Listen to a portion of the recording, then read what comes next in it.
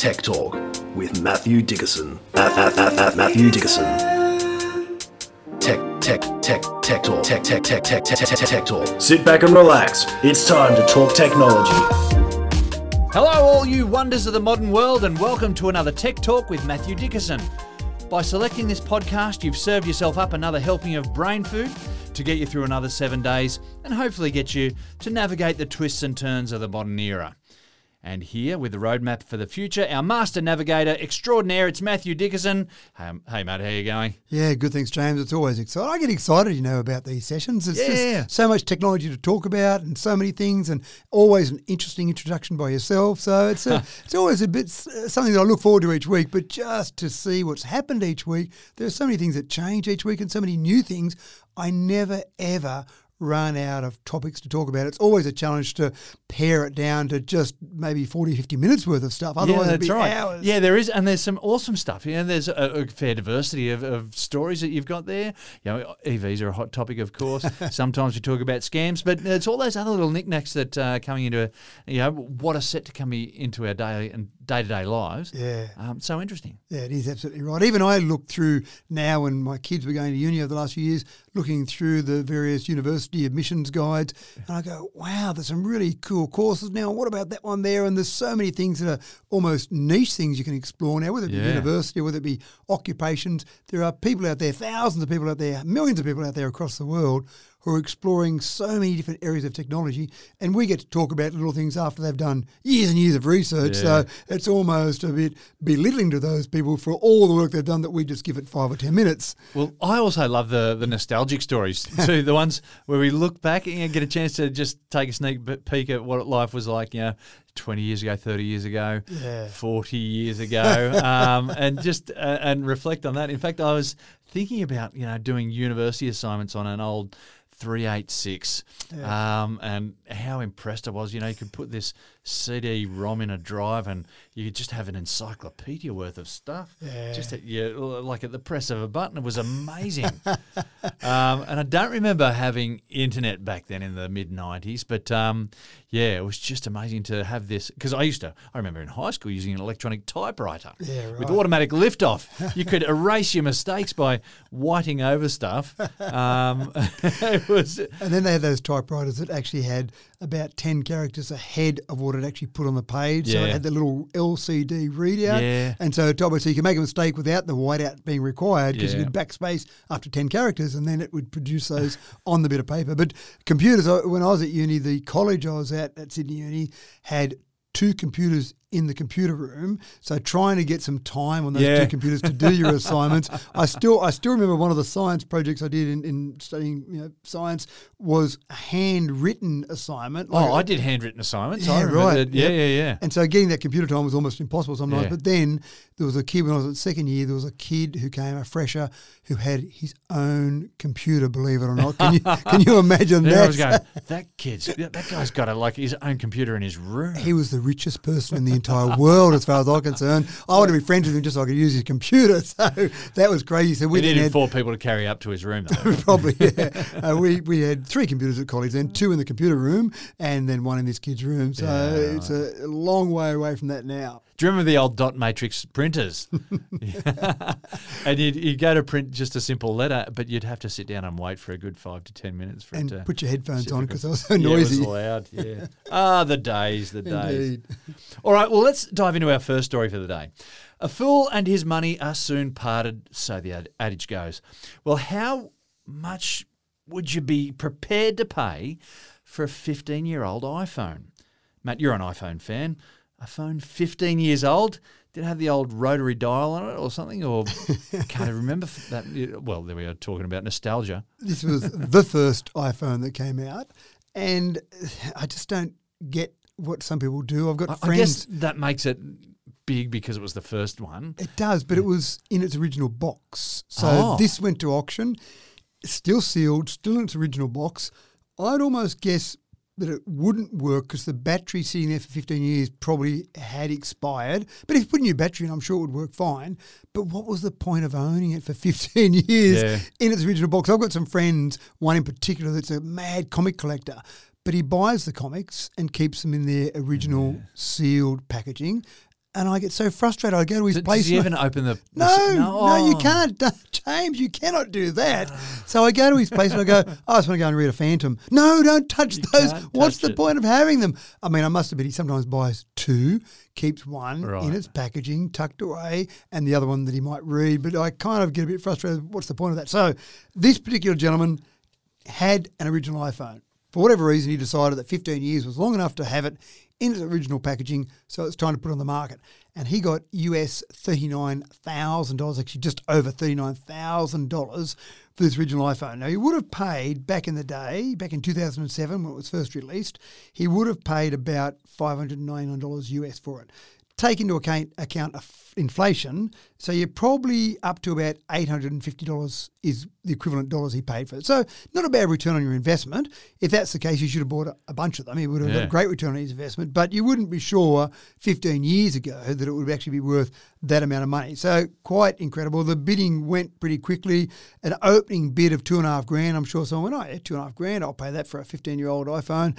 But then it quickly went up to five figures and then ended up $39,000. One of the things I thought was quite interesting is you look at the specs of that original iPhone to the latest iPhone 14 that's just come out. So to give you an idea, the iPhone originally came out with 4, 8 or 16 gigs of memory. This particular one had 8 gigs. So it was a middle-of-the-road one back in those days. You compare that to now, if you bought an iPhone 14 Pro, smallest memory is 128, but you can buy a 1 terabyte version of that. So in that 15 years, 8 gigs up to 1 terabyte. The camera, only one camera. What were they thinking? One camera?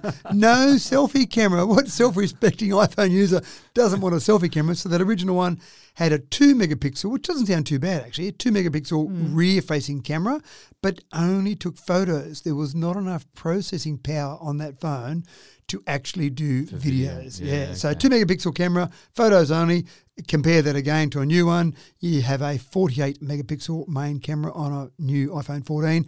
That's one of the 3 rear-facing cameras and the 1 forward-facing camera. So 4 cameras on a modern one, 1 camera on an old one. And of course, you can do videos. Most people probably do spend their time doing more videos than photos. And you've got 4K video, 60 frames per second, 120 frames per second if you use the native protocol of that. So a fair bit of difference there. Battery-wise, 1,400 milliamp hours versus 3,200 milliamp hours. I couldn't find the length of time you could talk on the original iPhone, but significantly less, I would suggest, than what we can do now. Thickness was quite interesting. The original one, 11.6 millimetres versus 7.9, so a bit of a shaving there. Yeah. But then the screen resolution, 165 pixels per inch compared to 460 pixels per inch. And you can see that when you look at the screens. They are much clearer. Yeah. So if you've got an original phone, it doesn't have to be an iPhone, you had any original phone in any reasonable sort of manufacturer, like a Samsung, for example, a big manufacturer, had that original phone, if you just happen to have it sitting in the box still sealed, then take it to an auction house and you'll get a few dollars for it. See what it's worth. Yeah. And no rotary dial on that phone. No rotary dial on that one, no. Okay. All right. While we're on the subject of old phones, how often do you upgrade yours? And then what happens to that old phone? Well, here's a figure to think about. By the end of this year, 5 billion phones will have been done with and just become e-waste. Matt, some pretty massive implications are here. 5.3 billion mobile phones thrown away this year. That's so the first for a planet that's got just under 8 billion people. That's the thing. That was exactly what I thought. Sorry. Hold on. No, that's fine. I thought, because your thought process was the same as mine. 5.3 billion, only 8 billion, or not quite 8 billion people on the planet. What are we doing? And then I started to research a bit further and found that the estimation is that we have about 16 billion mobile phones sitting on the planet right now as we speak, 2 for every person. Now, I know there are some examples where people have a work phone and a personal phone, for example, but 8 billion includes every one-day-old baby. Surely they don't have 2 phones yet. Yeah. Maybe 1 phone will be enough for them. So I've only got 1 phone, so someone's got at least another phone on my behalf. There's 3 Maybe phones 3 someone's phones. got. Yeah. And I think that 16 billion includes some of the ones that aren't being used as well. Okay. But that's the estimation at the moment. Sitting there right now, 16 billion phones. I know we've got some in a drawer somewhere. And that's the thing. So this is the real focus at the moment, is to try and get some of that waste, that e-waste sitting in drawers, and get it back into the recycling stream. Because if you think about those 5.3 billion phones, of those, the estimation is this year that only about 17% of those phones will actually be recycled. People will leave them in their bottom drawer, or they'll just throw them out, or they'll, give them to someone that doesn't actually recycle them, or some organisation that claims to recycle that doesn't, but only 17%. The big issue here is if we keep consuming what we have, our resources, at that rate and keep throwing away 5.3 billion every year without trying to get them in some sort of recycling, it doesn't take that many years, maybe a decade or two, before we run out of resources to dig up to make these mobile phones, Sean. So the warning now, and this is a whole organisation that's really trying to focus on this, is really saying start recycling those now. And they've got a target, which is not a ridiculous target. They're saying, sure, 17% this year is pretty bad. Next year, could we just aim to get to 30%? Let's double that. And 30% still doesn't sound like a ridiculous number. Can we get 30% of the phones that we're going to throw out this year back into recycling? Part of the challenge is for the manufacturers is if it's cheaper for a mining operation to give them bulk quantities of whatever particular resource they might need, they probably would say, no, it's cheaper that way, we'll go that way. So we've really got to try and get to the point where we get those phones, take the raw components out of those phones and get them in some sort of format that the manufacturers can use that in an easy format, because it comes down to the bottom dollar sometimes. It does, If they can mine and get it cheaper, then let's go and do that. And we'll worry about the problem next decade when we run out of stuff to dig up. Now, when I surrender an old phone, what's the risk of data harvesting from that? Like, you don't know what's... Yeah, I know. I've got lots of stuff on my old phones that I might not want to share with other people. Yeah. So what protections can you put in? You really need to make sure you wipe it, and wipe it in a way that you're comfortable that data's gone. So it is an issue, and some people don't know enough about it. They don't know how to wipe it. They don't know what to do there. But if you go to any of your trusted mobile phone retailers who might have, in Australia, Mobile Muster's the big thing, that might have some mobile muster bins, they'll often go through that process for you and basically wipe that phone and make sure it is completely clear. Because you're right, you don't want pictures of your kids or pictures of you and me together out there in the big wide world. So you want to make sure that data's done. One of the things that's a bit of an issue is if you've got a phone that doesn't work anymore. Let's say you've got a phone, the battery's died or it got wet, and so you get to the point where you can't turn it on. Well, I can't wipe that now. And so then you might be a little bit more nervous about handing it in, because the memory component of that phone is probably still intact. Yeah. Even if it got wet, for example, it might have affected the battery, it might have affected some of the power components, but that memory may well be fully intact. So you hand it in, I can't turn it on anymore, I can't wipe it. Someone gets it and then looks at it there. So again, that'd be the sort of thing that I'd talk to a phone retailer about and say, look, I don't know what's on this phone, but I really don't want those photos shared, but I can't turn it on. Can you do something about that? Yeah, certainly food for thought there. And that's enough about old phones, folks. Let's talk about some brand new shiny phones.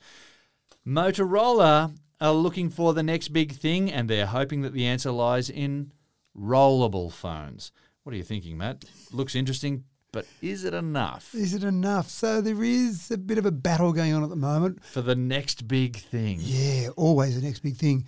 We've had phones that seem to get bigger and bigger and bigger to the point where it's great. You can see so much information on your screen, but it doesn't just slip into your pocket that easily anymore.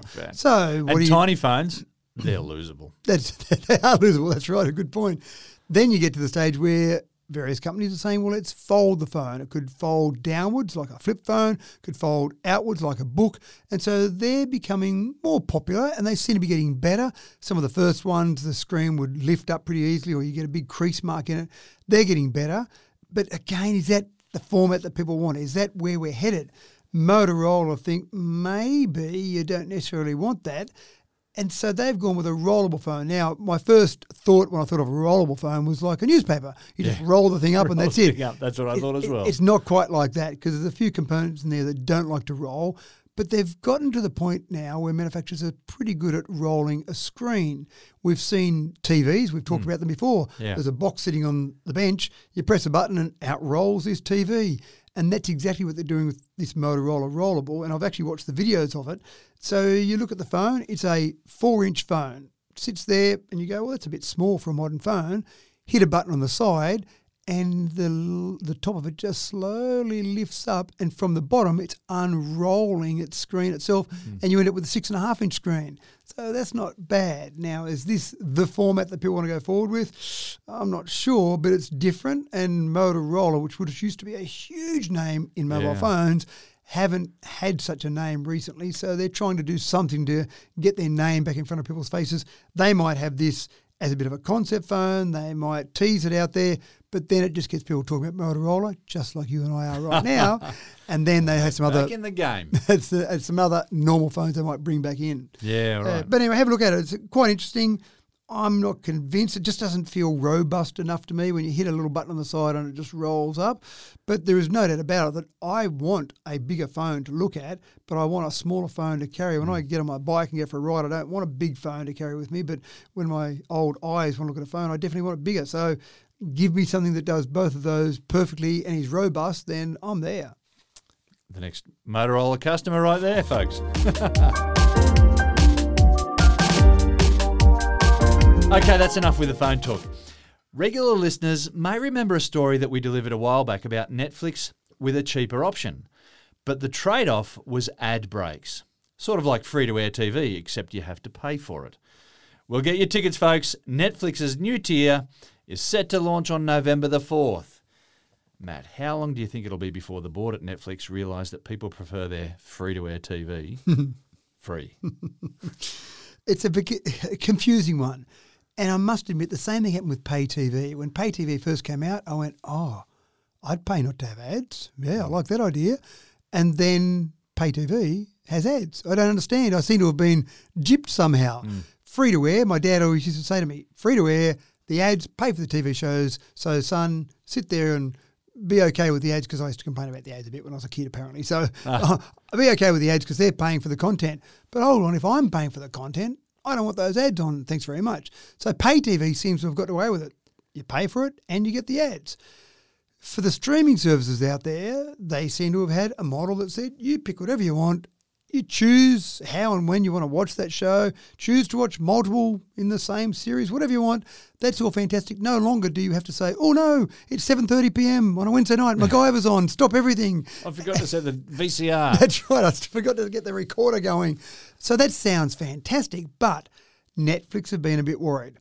They've lost 1.13 million users over the past 6 months. Now, I'd be worried if I lost 1.13 million listeners to our podcast, but I don't have 220.67 million subscribers on our podcast. And that's how many subscribers Netflix have got. So if you've got that many subscribers and you lose 1 million, well, that's about 0.5%, give or take. So it doesn't sound like slash your wrist sort of territory, but the Netflix board have said, no, we've got to do something about it.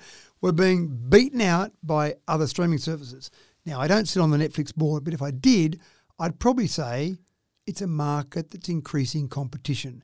There seems to be a new niche subscriber or subscription service coming out seemingly every week, every couple of weeks. So you're probably going to lose some subscribers. If you're first to market and you've built up pretty good market share, which Netflix did, they're probably going to lose out. But they are stressing a little bit. I'd just say to the board, just calm down. It's okay. We can lose a few subscribers. But they're concerned, and they've introduced this new tier. They believe it's all about pricing. I don't think it is, but they believe it's all about pricing. They think if they can offer a cheaper Netflix version, then, okay, we won't lose so many subscribers. But how do you do that and not hit the bottom line? Well, you do that by selling ads. So you're going to see, if you want to pay only $6.99 for the Netflix ad version tier, then you're going to see about 4 minutes or no more than 4 minutes of ads per hour.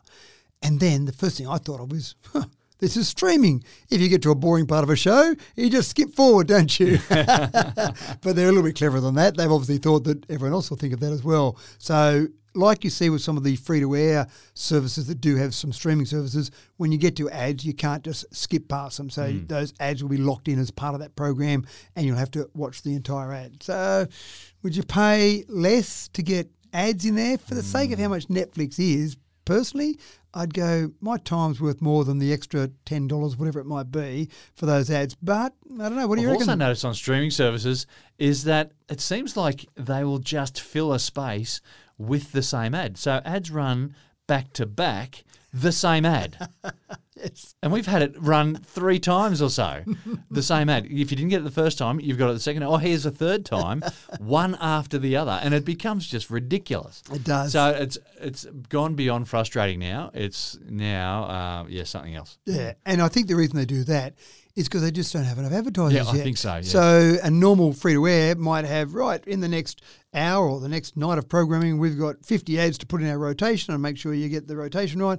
But for some of the streaming services, they go, we've got, one ad to put in our rotation. Yeah. How's that look? Well, we just keep running it over and over and over. and you've got, only so many advertisers out there, and you've got so many streaming services. Correct. And so many ad breaks. Yep. So, the difficulty in getting advertisers to actually be able to send you something that they want to put on. Yeah. So my big prediction is that Netflix will find this doesn't do anything for their subscriber numbers in terms of stopping the small bleed they're having at the moment. I don't know whether they'll keep it on in a year's time, but I don't think it will stop the slow bleed of subscribers. I don't think it's about pricing because you're not talking about a lot of money here. Could be about content. Could be about content. You have the killer content, then people will want your service. Will be on there. I'll pay whatever for it. Here's a story for people who are still unsure if they're living in the future or not. In an era where we live in the face of an energy crisis, you'll soon be able to buy a coat made of solar harvesting fabric. Matt, is there any surface left on the Earth where you can't stick a solar cell? They're getting better, aren't they? I reckon down a mine shaft maybe, not so useful. But I guess some mirrors maybe. But it is getting quite exciting about how good we're getting about harvesting free energy, and free is probably a little bit loosely used there, but energy from the sun. So much sunlight. Yeah. So we've got solar panels. They're getting better and better, getting more efficiency.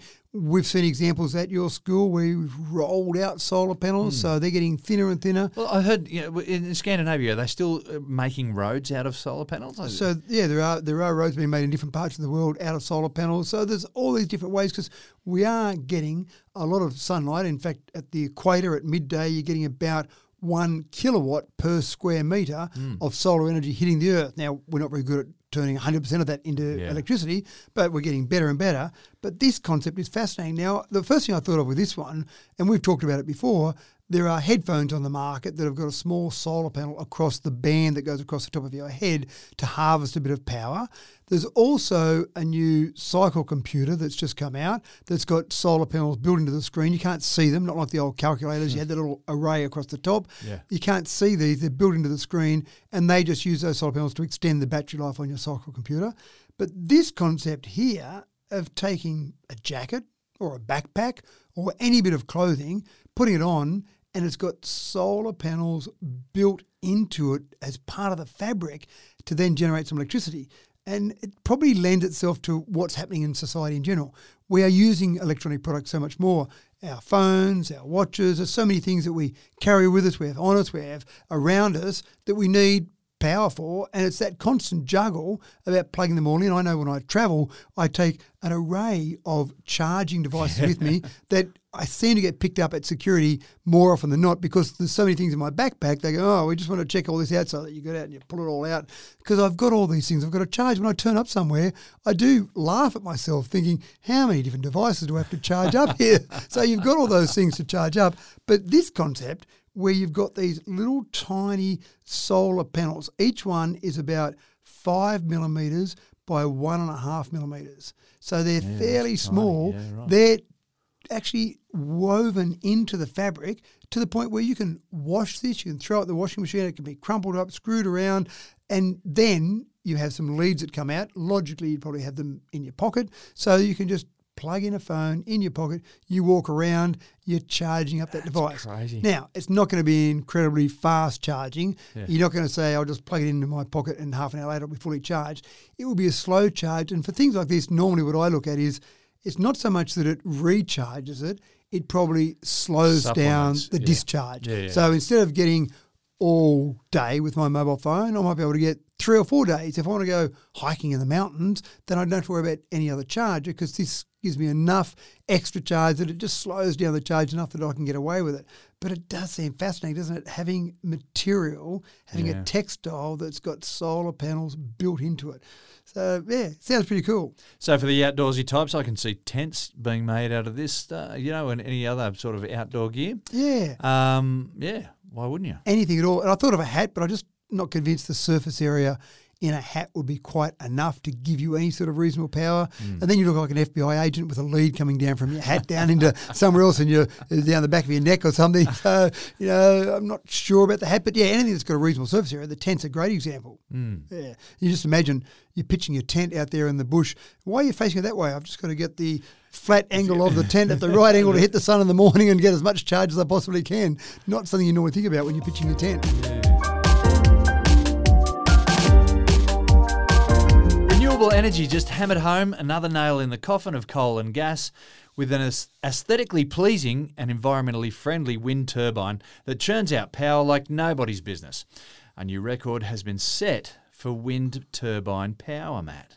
A new record, but I want to go back a little bit. This is the current latest technology in terms of windmills or wind turbines. But let's go back through can we just classify a windmill is not generating electricity, is it?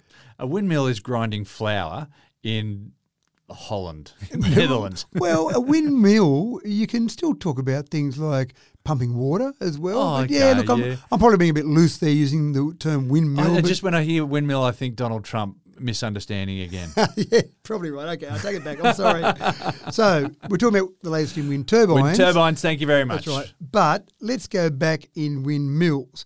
About 2 millennia, we've been using windmills or wind to power things like grinding grain, like pumping water. So we've been pretty good at saying, hold on, there's a bit of wind there. Can I do something with that? And yes, we have been able to do something with it. Then jump forward to 1887. That was the very first wind turbine that was used to produce electricity. So there's a fair bit of history there. And then jump forward. 1887, that's a lot earlier than I would have thought. I would have put it somewhere in the mid-1900s. Well, keep in mind that around that time, obviously there was a lot of work being done by people like Edison, by Tesla, in trying to capture the electricity market and the AC-DC wars, all those things. But keep in mind that Niagara Falls had some hydro power being generated there. So there was an understanding of spinning something, Lenz's law. Anything to spin. That's right. So wind turbine spinning, that sounds pretty cool. So people back in 1887 would set up a wind turbine at a house. So how do you get power to that house? Because they didn't really have a transmission grid. Oh, well, you just stick a wind turbine in there. So people were selling them per household. You'd go and put your own wind turbine in. So it seems like we're going back to the future a little bit, doesn't it? But 1980 was the first wind farm. So there were 20 turbines installed in 1980 in the first wind farm across the world. So that's somewhere that was specific about generating power for the grid. And obviously since 1980, we've come a long way. But when you look at this particular record, then in one day, in 24 hours, this latest wind turbine produced 359 megawatt hours. This is one turbine. Now, it's no little basic turbine. It's a turbine that has blades that are 108 metres in length. The radius, or the diameter, of the turbines is 222 metres, so it's a fair old area. It's an offshore turbine. Most of the big ones, most of the big ones are offshore. But when you start to break down what you can do with a turbine that produces 359 megawatt hours, it's enough power for 18,000 homes or average driving 60,000 electric vehicles. So let's put it in perspective. You go to a reasonable sized regional city, you might have a population of, say, 60,000.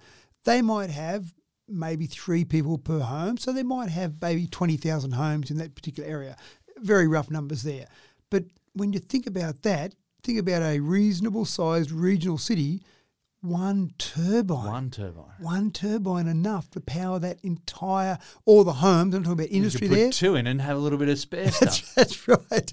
Put 2 in different parts of the city and you'd maybe cover when wind doesn't blow quite so hard. But that's where we're headed. We seem to be headed for larger and larger. And it makes sense. when I'm putting a wind turbine offshore, I've got to get some power to it. I've got to get some cabling to it. There's a certain amount of work to get that cabling to it. I've got to have some way of securing that wind turbine out in the middle of the ocean.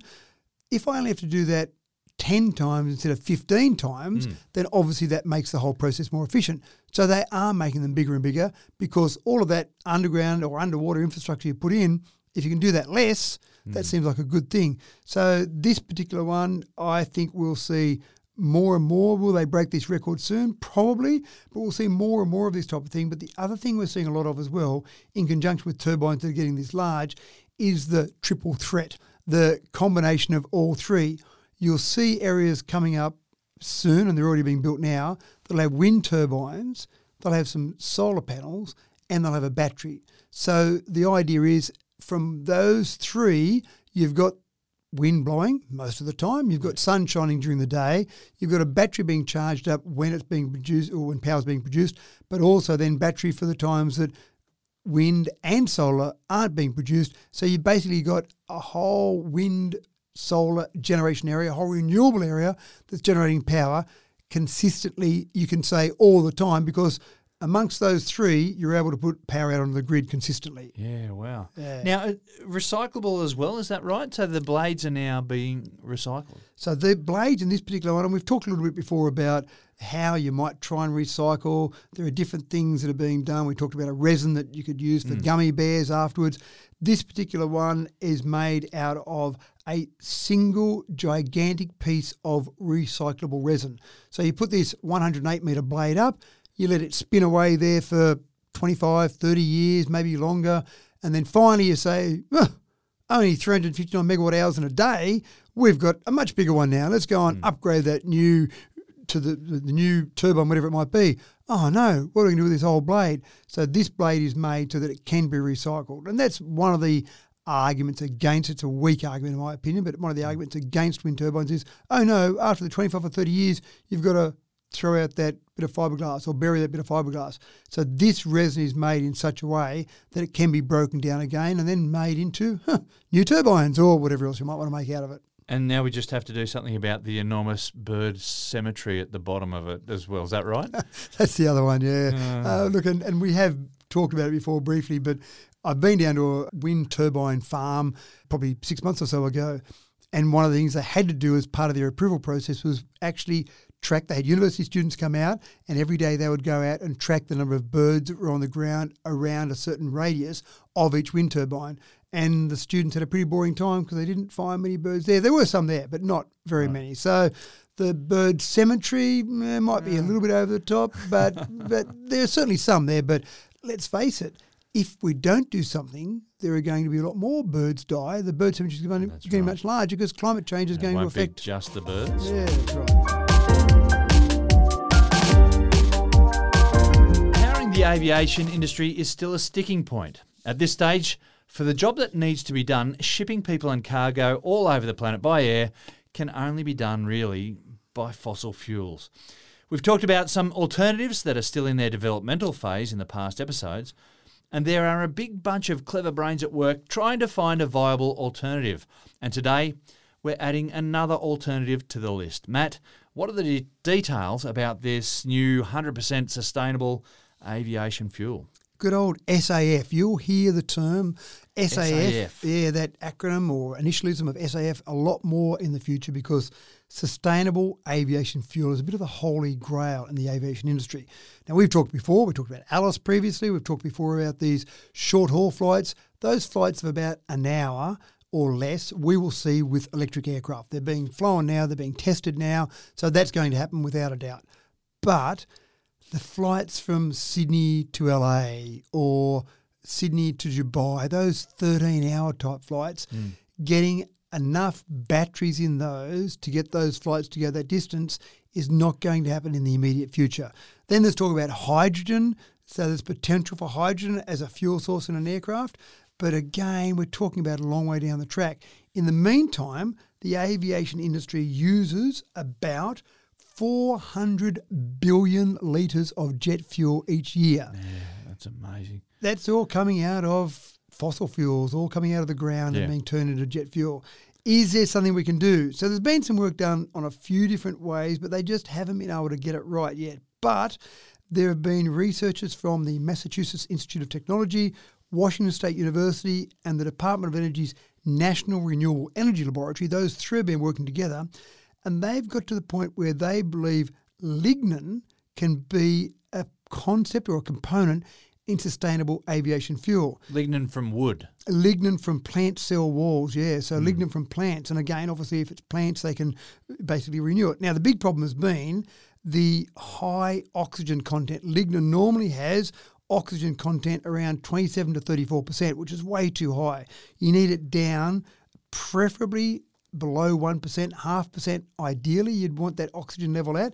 So when they've done some previous research into lignin oils, it just hasn't been good enough. They've almost given up. Okay, that doesn't work, we'll move on to something else. But this latest research has shown that using lignin with some new processes, they can get it down already to about 1%, and they think they can get it down further. So it may well be that in the very near future, we'll have a mixture of normal jet fuel and some components that come out of lignin to get to the point eventually where we'll be able to replace that jet fuel entirely with plant-based fuel. Now, I imagine it's going to be fairly expensive to process this, so that's a bit of an issue there. And there might be other things. Hydrogen might come along and take over at some stage in the near future, for example.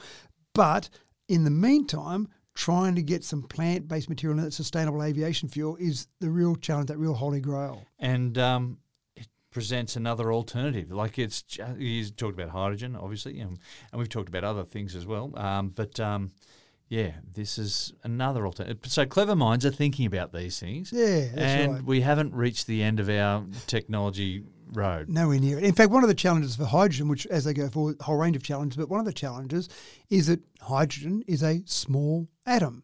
Hydrogen leaks out of various containers you put it into. So when they've talked about shipping hydrogen, for example, having hydrogen produced with green power at some part of the world, putting it in ships and moving it somewhere else, they're losing a reasonable amount of that hydrogen. So you get to the other end, you go, hold on, we were promised X millions of litres and we're only getting 80% of that. So you are actually finding a little bit of leakage there. Now, with an aircraft, you'd say, well, that's okay, a 13-hour flight, it'll leak a little bit of that out, but you're burning it up much quicker than you're leaking it. But you've got to get that hydrogen somewhere. So you've got to produce it somewhere, then get it from A to B, and that's where a bit of the problem is in transporting that. But again, we'll have people who will solve that problem, but the normal containers you would have to store a lot of gases, when you put hydrogen in there, they do actually manage to leak out the walls because it's so small. There are so many things that we take for granted, and one of the gifts of the modern world is that the list of things that are so convenient and efficient grows daily, like mobility and the simple act of getting about with a degree of speed and agility. As I age, I learn the value of a well-made pair of shoes, let me tell you that. But for this next story, I'm reminded of the young Forrest Gump and that pair of corrective calipers he wore to help him walk. Fast forward to 2022 and zoom in on the exoskeleton boots that are designed to make day-to-day walking more efficient. Matt, wearable robotics are about to become a big thing, right? Now, you do think of movies, don't you? When you see I do. exoskeletons, you see warriors going into I had battle. to get onto YouTube and have a look at these things too. They're pretty crazy, but anyway. They are, but you do see movies like that where they put in this exoskeleton and suddenly they've got the strength of 10 man and they can do wonderful things. We're not quite talking about that yet. But these exoskeleton boots have been used in some format for some time, and typically for people that are getting a bit old or they've got some sort of difficulty walking, or even people with some disabilities getting some help there. So we're not talking about you and I putting them on and beating Usain Bolt. We're talking about people who are struggling with their normal daily walking. And you do see people who do that, and it's such a basic thing that we take for granted, isn't it? We expect to be able to get up and walk to the front door and say hello to someone, or walk down to a coffee shop, and people that can't do that, it suffers, or their quality of life suffers incredibly. So these boots, you can get these boots that you put on, they basically help you. And the main thing they do when they help is they actually put literally a spring in your step. When you walk and you push forward with your ankle and your calf muscle is contracting, and so you're kind of getting that little bit of push off, in particular when you run, but even when you walk, you're getting that little bit of push off. That's where these exoskeleton boots help dramatically. In the past, and this is where it gets exciting, in the past, if you wanted to get some of these on, you would have to go into a laboratory, be fitted up with these for 5 consecutive days. You would have to be set up and then walk on a treadmill for 2 hours in one go. Now, for people who might be struggling to walk, that's a fairly big ask for them. And then they would be adjusted and modified and manipulated to suit your individual gait. Wow. And then you can go and put them on, but then come back next month because you might have changed as you've been wearing them. So we need to adjust them so they have this continual adjustment process.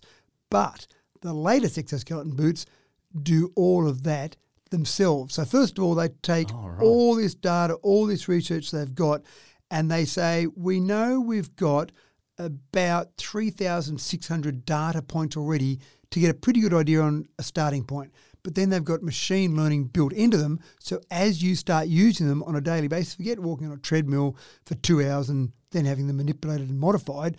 As you walk and as you use them, they're constantly adjusting how they change your gait and how much they assist you to the point where they're always being modified to suit you individually. As you change, you might get a bit of extra strength back, you might lose some strength, you might have things that go up or down in terms of your mobility. These will continually adjust.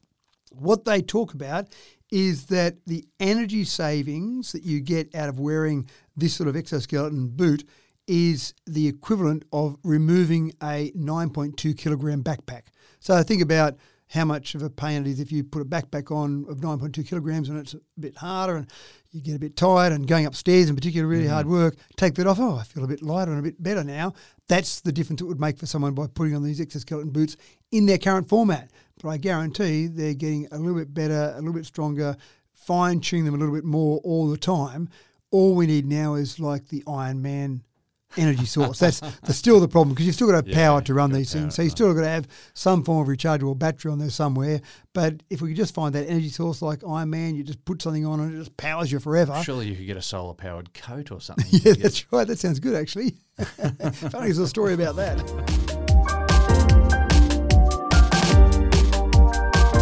So how good is your internet speed?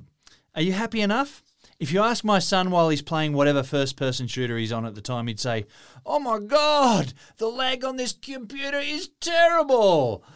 The Tech World mantra is more and more and faster, and Google is coming to the rescue with their launch of 5 gig and, get this, 8 gig internet plans for early 2024.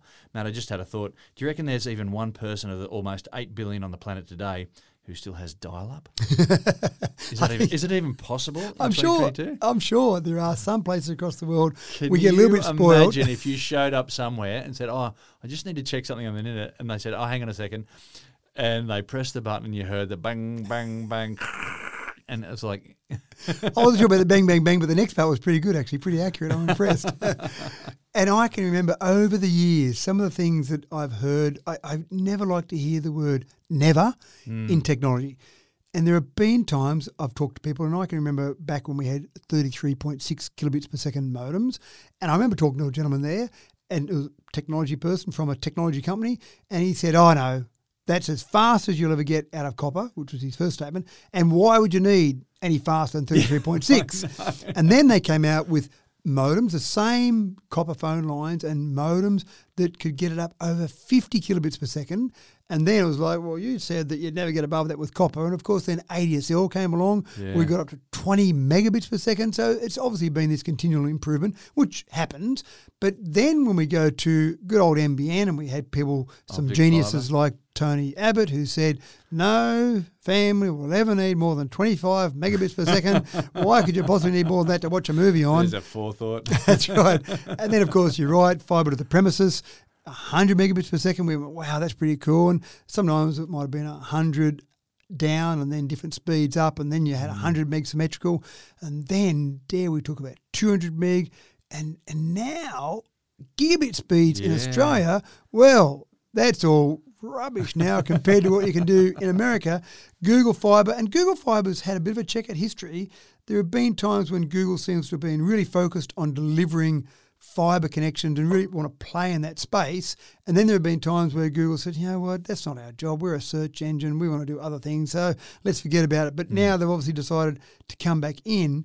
And in some locations in America, as you said, in early 2023, you'll be able to get 5 gig speeds, 8 gig speeds. Wow. And some of these, again, different connections, different options there, but 8 gig symmetrical speeds, imagine that for your son playing games. 8 gig symmetrical sounds unbelievable. 5 gig symmetrical sounds unbelievable.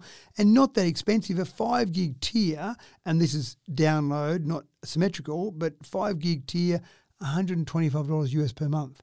Doesn't sound ridiculous, does it? No. $150 for 8 gig tier. So it's just, anyway. We're going to be teleporting people very shortly. Surely at 8 gigs per second, that's right. So, and again, those will be the prices that'll be for that sort of download speed and then a slower upload speed. Symmetrical will be dearer, but it does just seem fantastic where we're going with this. Now, the real challenge is for the data centers, because if I'm sitting there on my miserable little 1 meg, 10 meg, 20 meg connection speed and I'm downloading something from a data center, then I've got a big pipe coming out of that data center, which means that my little 20 meg, I can probably get full speed out of my 20 meg. But if I start having a connection into my business or home that's 5 gigabits per second coming out of the data center, think about how big a pipe you need coming out of there when you start to get multiple people at 5 gig or 8 gig speeds. So that's the real challenge. Often when I've done some testing with some of these higher speeds, even with gigabit speeds, you don't get the full advantage of that gigabit speed because you just can't get the data coming out of somewhere else at that correct speed. So that's the real challenge now for those different companies out there hosting all their data to be able to host it there. But I do remember when I hooked up it was a 250 meg symmetrical connection I hooked up at one of my businesses there at one stage. And when I did that, I'm just trying to remember what the connection I had before that. It might have been a 20 meg upload speed, and then I went to a 250 meg upload speed. And I went to upload one of my YouTube videos. We do YouTube videos with various tech talk things. And I remember uploading one of those, and it didn't take that long when it was a 20 meg upload speed, but I'd click and I'd wait and you'd see it tick away and it'd upload, and it was all done in a relatively short space of time. And the first time I used a 250 meg upload speed, I clicked on it and I actually thought, I thought I clicked on that. And then I realised that I had clicked on it, but it uploaded it so quickly I didn't actually notice the upload occurring. So when you get to that point, when your speeds are so fast that you don't actually notice things happening there, The next it just thing is happens. that it will have uploaded before you click on anything. That's right. Before you even think I thought about it. But it's quite nice. And people say, well, why do I need that sort of speed? But when you get it, you just start to become accustomed to that. So then you start to think about... If you go somewhere where they don't have that speed, it's like, no. what are we waiting That's for? right. I'm not going to visit you, I'm sorry, because you don't have a good enough internet connection. But when you get there, then you start to think about other things you can do. So online backups, people want to do online backups, get it off their physical premises, which is logical, sensible. But I've got lots of photos of my backup or lots of video files. It takes too long to do that online backup, so I'll just have to do some sort of physical backup on my site. But when you start to get these sort of speeds, imagine a symmetrical 8 gigabits per second. That's pretty impressive. So you could do your online backup, find a provider that'll have those stored out in the cloud somewhere, and that backup can just be, forget about once a day, it can just be constantly happening, for example, because you've got such great speed. So you start to get all these other things you can do once you get access to those speeds. You don't always know what you're going to do with it, and then when you get it, you go, wow, look at this now. I can download the full Bond collection of movies in a millisecond just for that next plane flight that'll go for 2 hours. So. When you can't make up your mind about which Bond movie you're going to watch. Sounds reasonable. Yeah, fair enough. Okay, people, time to pop the cheese and crackers into the Tupperware and fold up the blanket because this techno picnic is done. Thanks for another cracking tech talk, Matt. No ants coming? No ants just yet, but they'll be here shortly. I don't know about you, but I'm off to see what's on Netflix that's still worth paying with for laced with ads. Thanks again for tuning in again today. Well, I'll put my teeth back in. You've been fabulous sitting there listening without interrupting. But just so we know that you haven't gone anywhere, punch a like button or drop a nice comment in the provider or just give us 5 stars and call it a community service. It's been a pleasure bringing you Tech Talk with Matthew Dickerson. I'm James Eddy, and we look forward to catching you again in another week's time.